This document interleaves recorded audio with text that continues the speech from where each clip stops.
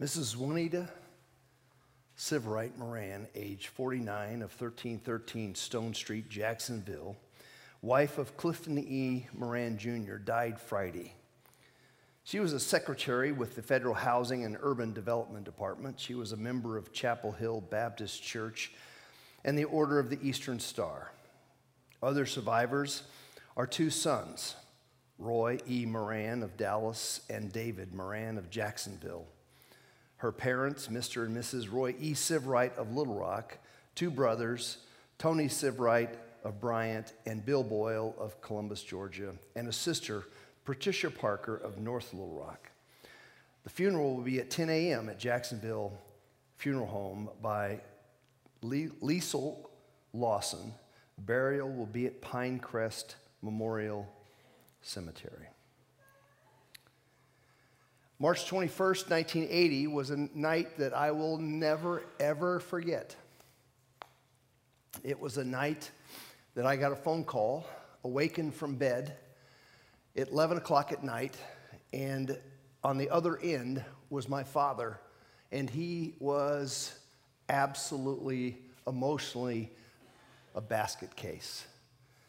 And so the phone quickly went from him to some anonymous person, a male nurse on a floor at the hospital in which my mother, Juanita Jean Siverite, was in. And he said to me, "Sir, if you can come now, you must. Your mother will not live through the night." There was certainty in his voice. There was no hesitation. It was, "Your mother will not live through the night." It's 11 at night. I'm in Dallas, Texas. My mother is in Little Rock, Arkansas. Some of you have had this experience. You know what it's like to be ravaged by emotion suddenly when something you cannot stop, you cannot change. It will not wait for you. It is going to move at a rapid pace, and you aren't prepared emotionally to keep up with it. It's outrunning you. And so in a bundle of my own emotion, I knelt by my bed with Candy and I prayed and I begged God. I said, let me tell her I love her one more time. Just one more time. You know, oftentimes when we're in those moments, what do you want to say to someone? What do you wish you would have said to them? What do you want them to know is their parting moment on this life? I just wanted to tell her that I loved her one more time. But I didn't get that choice. God answered that prayer very definitively. It was a no. She died almost 10 minutes after that phone call. She had a rare blood disease called polycythemia rubra vera. Get out your phones. Go ahead, Google it right now. Polycythemia rubra vera, just as in layman's terms, is the opposite of leukemia. She had too many red blood cells, and so she had bleeding spells. And so that night, she bled from her esophagus all the way through her large intestines, and she bled to death internally in minutes. And she was gone like that. That day will forever be etched in my memory. I can be traveling along, and I can be somewhere, anywhere. I can be in the midst of all kinds of things. And yet March 21st somehow is a day of memory. It's one of those days that I will never forget. The memory is an interesting thing. It's something that God has designed us with. And it's very acute. I mean, and I know that some of you are saying, my memory's gone, right? You know, but it's your short-term memory. It's you can't remember where you put your car keys 10 minutes ago. That's the problem. That goes, but the long-term memory, for some reason, it's the long-term memory that really does captivate us. And if we're not careful, it either puts us in a box, it fences us in and captivates us in a prison cell, or it releases us to a life to be able to understand our own history. It wasn't until I read a book, and I would recommend this book highly if you are struggling through the grief process, if you haven't really made it through the grief process. There's a book called A Grace Disguised by Jerry Sittser. And in it, he shares an illustration that really began to set me free. And that illustration was the fact that, well, first of all, I don't want to spoil the book for you, but Sittser experiences a tragic loss of 3 members of his family in an instant. And he's left with himself and 2 other children to move on. And he and his wife had these rituals in their backyard. They had these dreams, and these dreams were of this tree. There was a dead tree in his backyard that they wanted to sort of cut off and make an English tea garden around it, because they were both English professors in a university, and they loved to sit and read poetry together. And they were dreaming of building this space around this tree. And he goes on to talk about after his wife has died, this place became just a bitter pill in his life. It became a place that was hard to sit in and hard to experience because of the pain and the grief of loss suddenly of his best friend, of his lover, of someone he dreamed of spending the rest of his life with. And she was now suddenly whisked away. And he shares this illustration of what he did with that as he began to do what they dreamed of, only do it just a bit differently. And he began then to assimilate the memory of his departed wife into his life.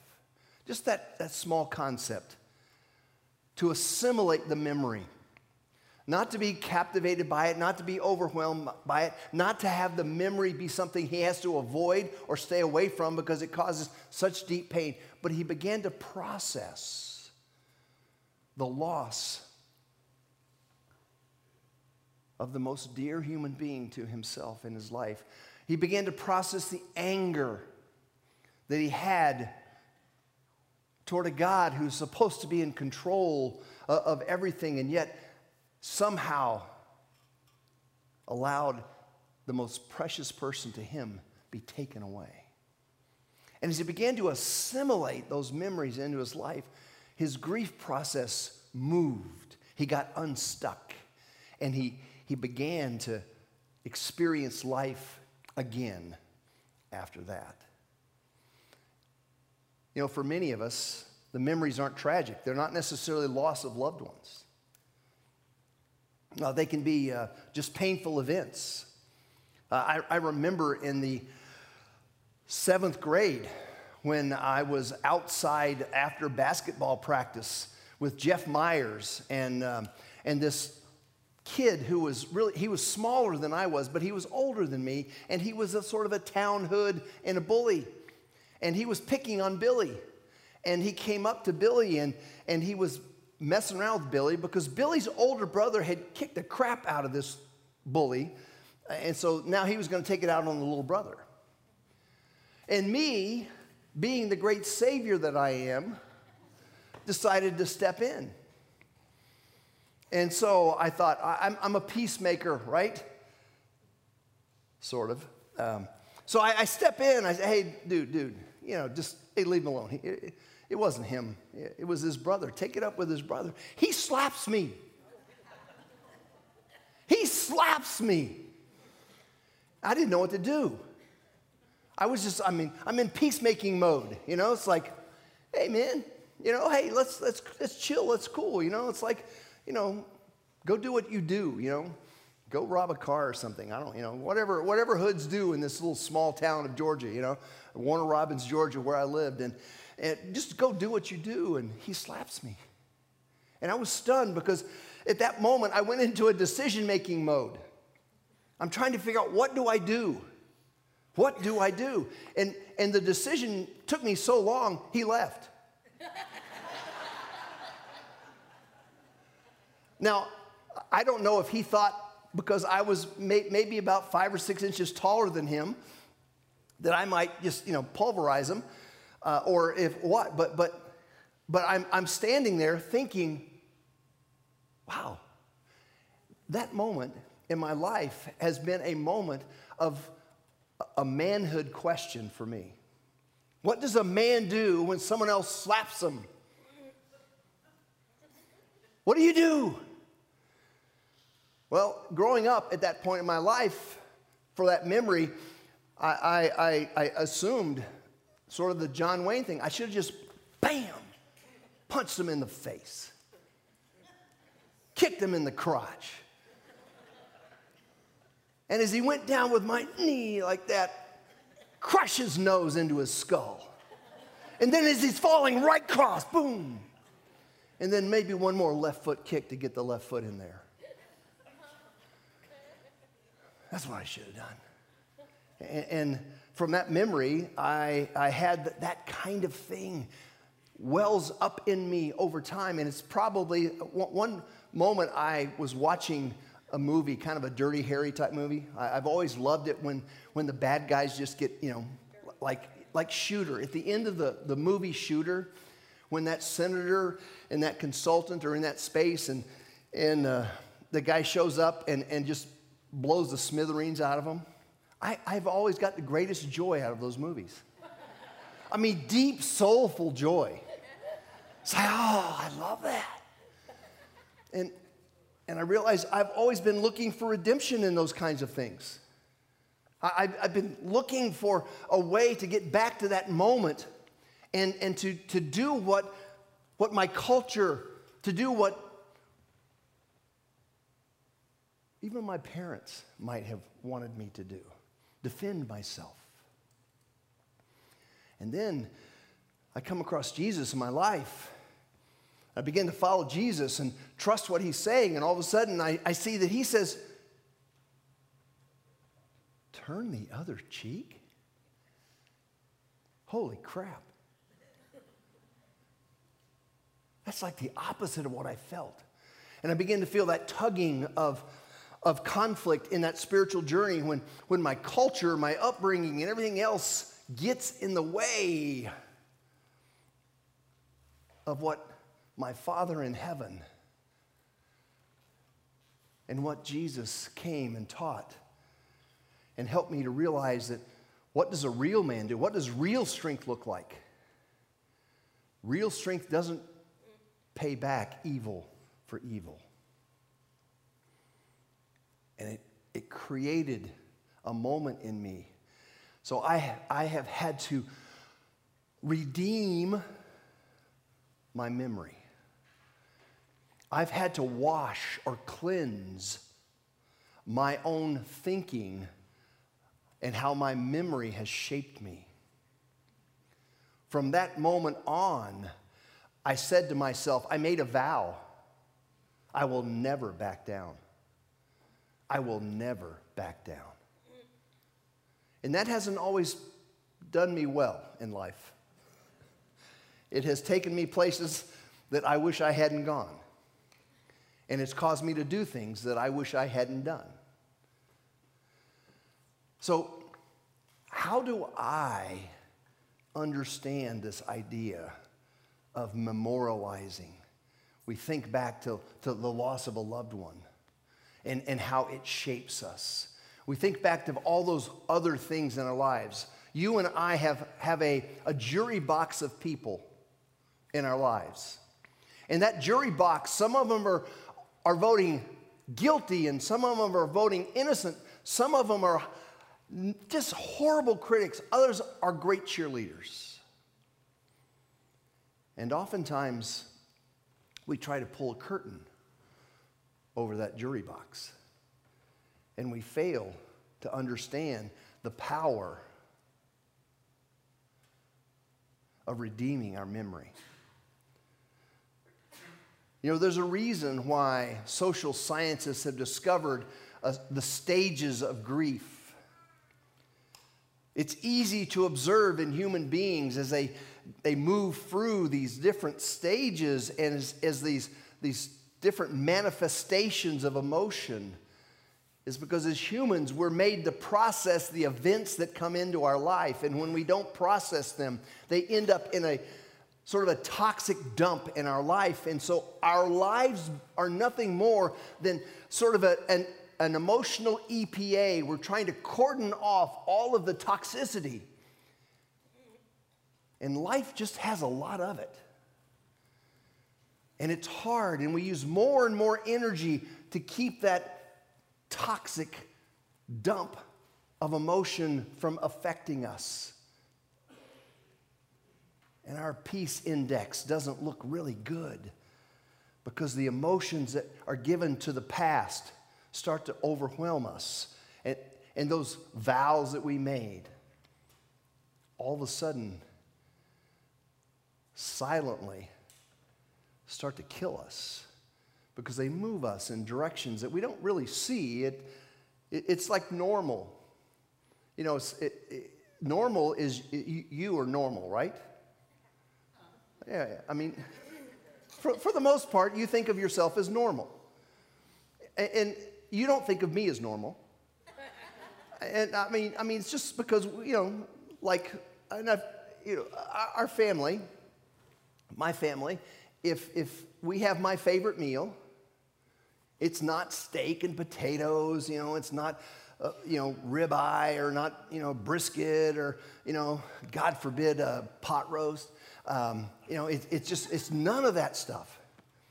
It's apps.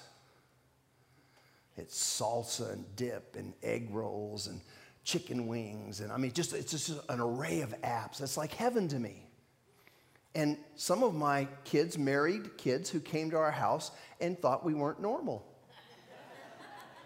In fact, one of my daughter-in-laws asked early on while dating my son, "Does your family ever eat normal food?" Like real food, you know? And it's like, no, we kind of just love to app it. That's normal for us. Well, what's normal for you? It's probably not normal for you. And here's the problem, is that when we think we're normal, we normalize our experience to everyone. And we all grew up with parents who are sort of gifted or not gifted in certain ways of building, emotional security or building self-awareness or building the ability to communicate, all kinds of things. Our parents had varying abilities of transferring those skills to us. And so as a result, when we encounter our memories, we tend to encounter them on the basis of what we think of as normal. There's really only two things I want you to remember today as we leave here. Just two things. We're not ready to leave, so don't get in a hurry here. I get communion up here and all that kind of stuff. A few more songs left, that kind of thing. But one thing is that to overcome the tyranny of normal, you need community. You need other people who are just like you, who think of themselves as normal, to rub up against your normal. And when your normal and their normal meet, something amazing happens. You realize that you're both not normal. You're unique, but you're not normal. You're not average. You are unique in the upbringings that you had. You are unique in the memories that you have. And so you need a tribe, a posse, a crew. You need a group of people around you to help you process your memories. It is so cathartic. It's so cleansing. It's so relieving to tell the story about my mom dying. And many of you I know have told me, I've heard that a jillion times. It's like, makes me cry every time. Yeah, it makes me cry every time too. It's a tragic moment in my life. But as I've lived away from it, that was 1980. I've lived 2 lifetimes on the basis of my mom died at 49. I was 25, about to turn 26, graduating from getting my graduate degree in theology at that time. Supposedly, the pinnacle of my life, getting to a space that I've always wanted. And yet, my mom's tragically taken from me.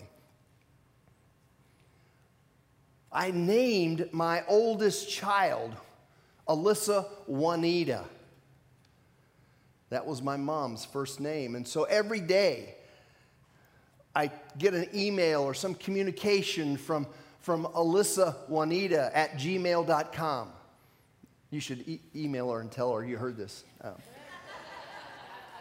Sorry, Alyssa. I get, I'm reminded of her. Every Christmas, I'm reminded my mother always had boys. She had 2 boys. She had several miscarriages before she had me. She desperately wanted children. She wanted a family. And they tried really, really hard. And so when I came along, they were praying that I would be normal. And you can discern whether that prayer was answered or not. But anyway, she always wanted a girl. I remember when I got married first, my brother second, I got married and she asked my wife, Candy, if she could give her a doll for Christmas. Because she had always wanted a girl. And she had always wanted to give her a doll. And so every Christmas, when I see my little grandchildren, when I saw my children, I see my grandchildren, I got 7 granddaughters. 7. My mother would have gone berserk over that. They would have gone broke. She was not good with money.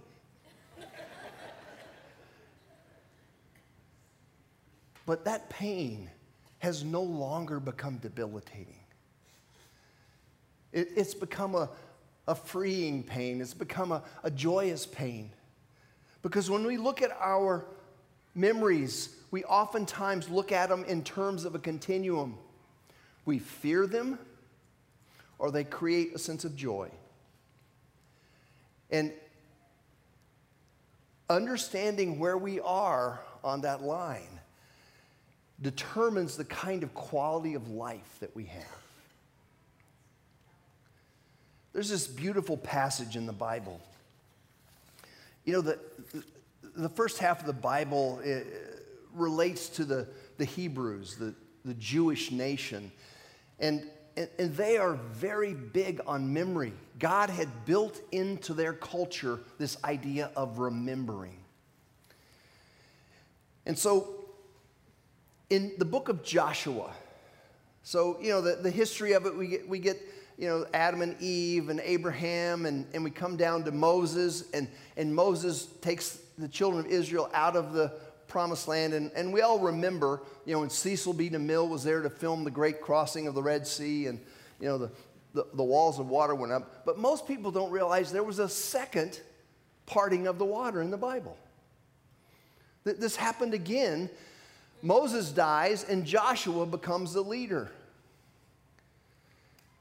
And Joshua's the new leader, and so he's taking the people now into the space that Moses was supposed to take them. And he takes them across the Jordan River. And in Joshua chapter 3, we get this idea of the river parting. They walk in with this Ark of the Covenant, this mobile center around which their observance of their relationship with God was built. And they walk into this kind of Ark of the Covenant thing as it's walking across, and once they get about knee deep, the waters part. And then they get the entire nation. Now, we're not talking about a small nation. We're talking a couple million people here at this point. So this is probably worse than the Super Bowl parade. I mean, the logistics, of 2 million people, kids, parents, tents, camping equipment, all that kind of crap they have to take with them. All that stuff's going across it. So they get it all across on the other side. And apparently, as we're reading in Joshua chapter 3, as we go down to Joshua chapter 4, the water's still parted. And so Joshua gives each tribe, they pick one person out of each tribe, go back into the Jordan River, pick up stones, bring those stones out, and they build an altar. They just put this rock thing up here. You know, for those of you that do hiking in the mountains in different places, you know, sometimes they do that. They, you know, we take rocks and we put them up there and kind of balance them and stuff. They did that kind of thing with it. And in Joshua chapter 4, Joshua says, this will be a memorial. So you will remember what God has done here on this day. It was a memory, a beautiful memory of God's miraculous power of parting this sea or this river and allowing people to cross on dry land and then come back and pick up these rocks. You see, it is possible for you and I to take our memories and to redeem them.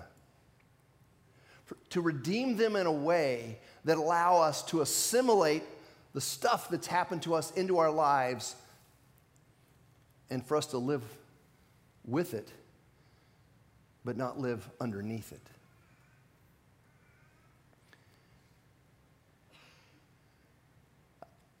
I say that unqualified because I know in some of your minds you're thinking, yeah, that works for, but not for. And you've got the exception. You feel like you're the exception to the rule, that the pain, the experience that you've had, the injury to your flesh or to your spirit, your soul is so deep and so painful that you could never, ever find your way beyond it. But Jesus brought from heaven a new spiritual technology. He brought from heaven a technology that allows us to really begin to process that. It was this idea of confession, of being able to freely confess whatever has happened to us or whatever we have done, to freely confess without any fear of retribution. Imagine that. This morning when I drove up here, I saw the ubiquitous Pleasant Valley police officer parked in our parking lot, shooting over that hill right there as people come over just in a glorious Sunday morning, not minding, they're minding their own business and just, and if they're going 40 miles an hour, then they're going to, have a $100 bill to pay in Pleasant Valley. It's just like, come on. Not in this parking lot, not on Sunday morning. Come on. But imagine, because there is a way, and this is a secret, okay? For those of you online, this is your secret too to keep. But we have not given the Pleasant Valley Police permission to use radar in our parking lot.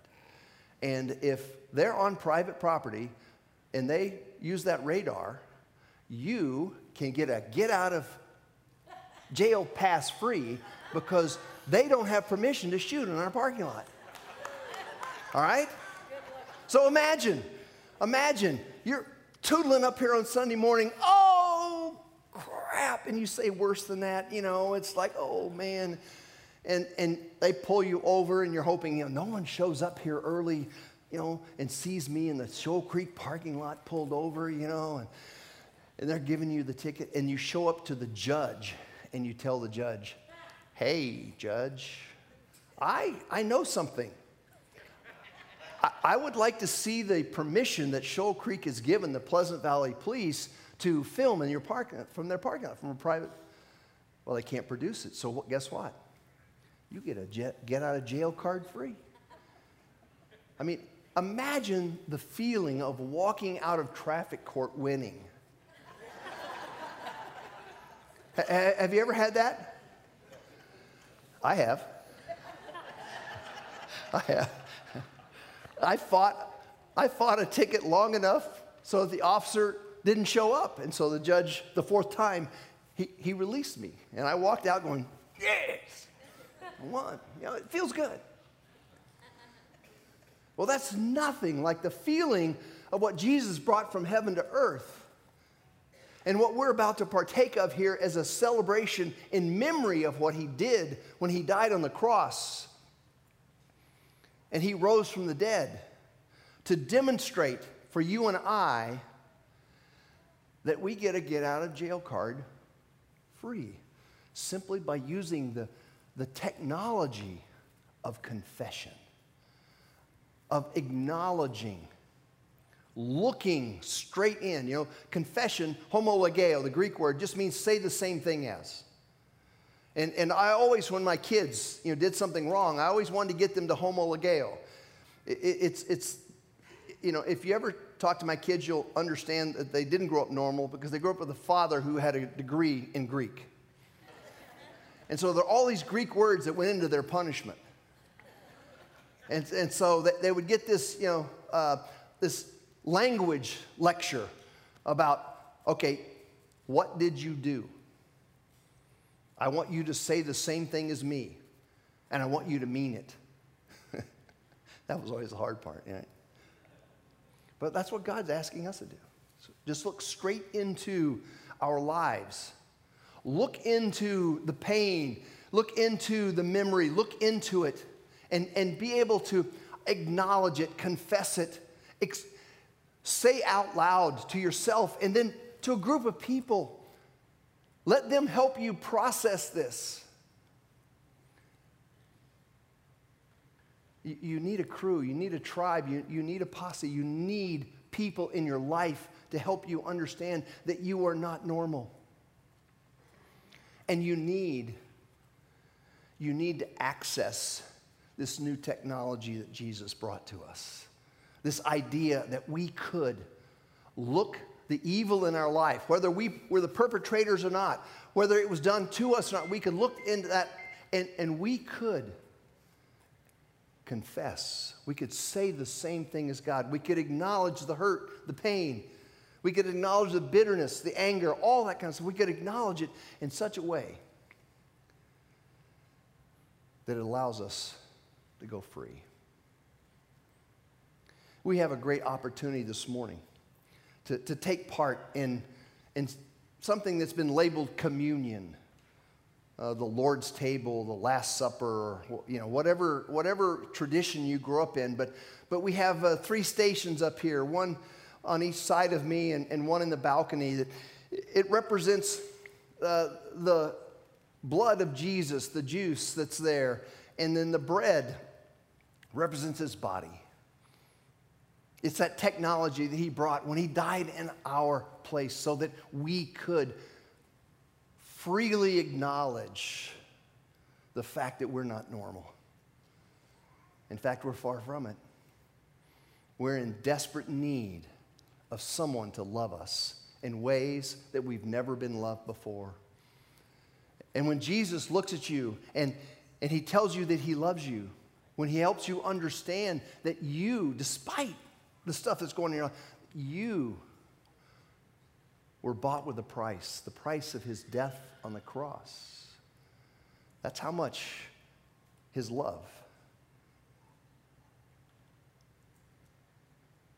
was for you.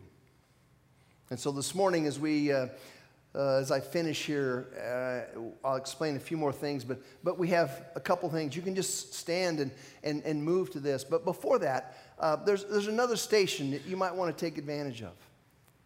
Over here, there's a chain link fence and some mirrors, and there's some strips of cloth and some pins. For some of us this morning, we are caged in. We are fenced in because we are unwilling to look straight in the mirror and understand the pain, the agony of the memories that keep us in this emotional jail. And what a great opportunity. We're going to have plenty of time here. You don't have to get up and come quickly. But you could move to the station over here, and you could just sit. There's some tables here that you could sit at. You could pull that piece of cloth out, and you could just write. Write that experience. Maybe you can represent it with a word or a couple of words or a phrase. And then we would love for you to just tie that on the fence. Just leave it there. That today, as a result of coming up close to an understanding of what's keeping me in a cage, I want to leave it there. I want to walk away from it. I want to stare my memories in the face. I want to confess. I want to say the same thing that God says. I want this fence to be a memorial stone in my life, that I'm beginning the process of assimilating this memory into my life. It's a long road. It may never be over, but you cannot keep it in a toxic emotional waste heap. It will not stay there. And so this is a great opportunity for you just to process that. We've got a lot of music left here. Band's going to play a couple songs, and I'm going to pray. And as I pray, we just got a short video to remind you of this table, remind you of the fact that Jesus died. This represents his blood, that his body was broken for you and I, and he rose from the dead. Only person in history that predicted his death and his resurrection and pulled it off. No, only person. For me, that's what makes Jesus worth following. And so today, we're going to come and acknowledge that we are his followers. Now, if you still are in question, you're still trying to figure that out, and that's not you, that's okay. Just sit there. Just the band will be playing those. You can sing along the songs. Words will be on the screen if you want to sing. If not, you can just sit and listen.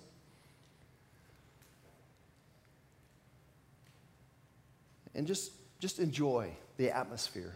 Feel no compulsion to have to participate in this, because it takes time to understand this story about God and Jesus and the truths that he's encased in the Bible, and what it means for us personally. What it means to put on the Jesus jersey and say, I'm going to follow Jesus now. I'm not going to follow myself or anything else. I'm a Jesus follower. And I'm going to live as if what he says is true. And so as we come this morning, I hope this next few minutes will just be a time where we can make the space between heaven and earth very, very thin. And for you to feel loved. The love that God has for you, because he sent the most precious gift that existed in all of time and space. That moment when God the Father and God the Son decided to do something to bring us back into the family. And it put a crack in their relationship. But they were willing to do that because you are so loved by the Father and the Son and the Spirit. So I'm going to pray, short video for you just to prepare yourselves. And you can just then move at your own will. If you want to move to the fence and enjoy that over there, you want to move here to the communion, or you want to move, if you're in the balcony, you want to move to the elements up there. It'd be just fine. So let's pray. Father, we're stunned by your love for us. If this is true, if the Bible is true, and this story of your reckless love that you have for us, loving us before we loved you, loving us while we were your enemies, loving us while we're running away from you. Father, we just don't know that kind of love in this world. We don't have any context with any other humans that love us in such irrational ways. And so this morning, we want to bring our memories to you. We want to bring especially those memories that are having a directional impact in our lives. And we want to confess that, Father. We want to confess that we have attempted to put those behind a toxic waste dump and keep them hidden. We want to pull them out into the light of day. We want to acknowledge that, Father, the hurt and the pain, the bitterness that we feel toward people who have betrayed us, who have injured us. We just want to pull that out into the light. And Father, for some of us today, we need to step out of our life of isolation. We don't have a posse. We don't have a crew. We don't have a tribe. We barely even have friends. And Father, we want to acknowledge that maybe the step for us today is to move toward community. To move out of isolation into this relationship, to look for spaces where I can get to know people and people can get to know me. Father, we just pray for courage. For courage for this moment, courage that lasts. It's so easy in this moment as music starts to feel emotional and have some momentary experience. But Father, we pray for courage that lasts, courage that sustains, courage that moves beyond just an hour on Sunday. Courage that becomes guiding in our lives. Father, give us that kind of courage. Thank you. Thank you for your love. Thank you for your reckless, irrational love for us. And we pray these things in the name of Jesus. Amen.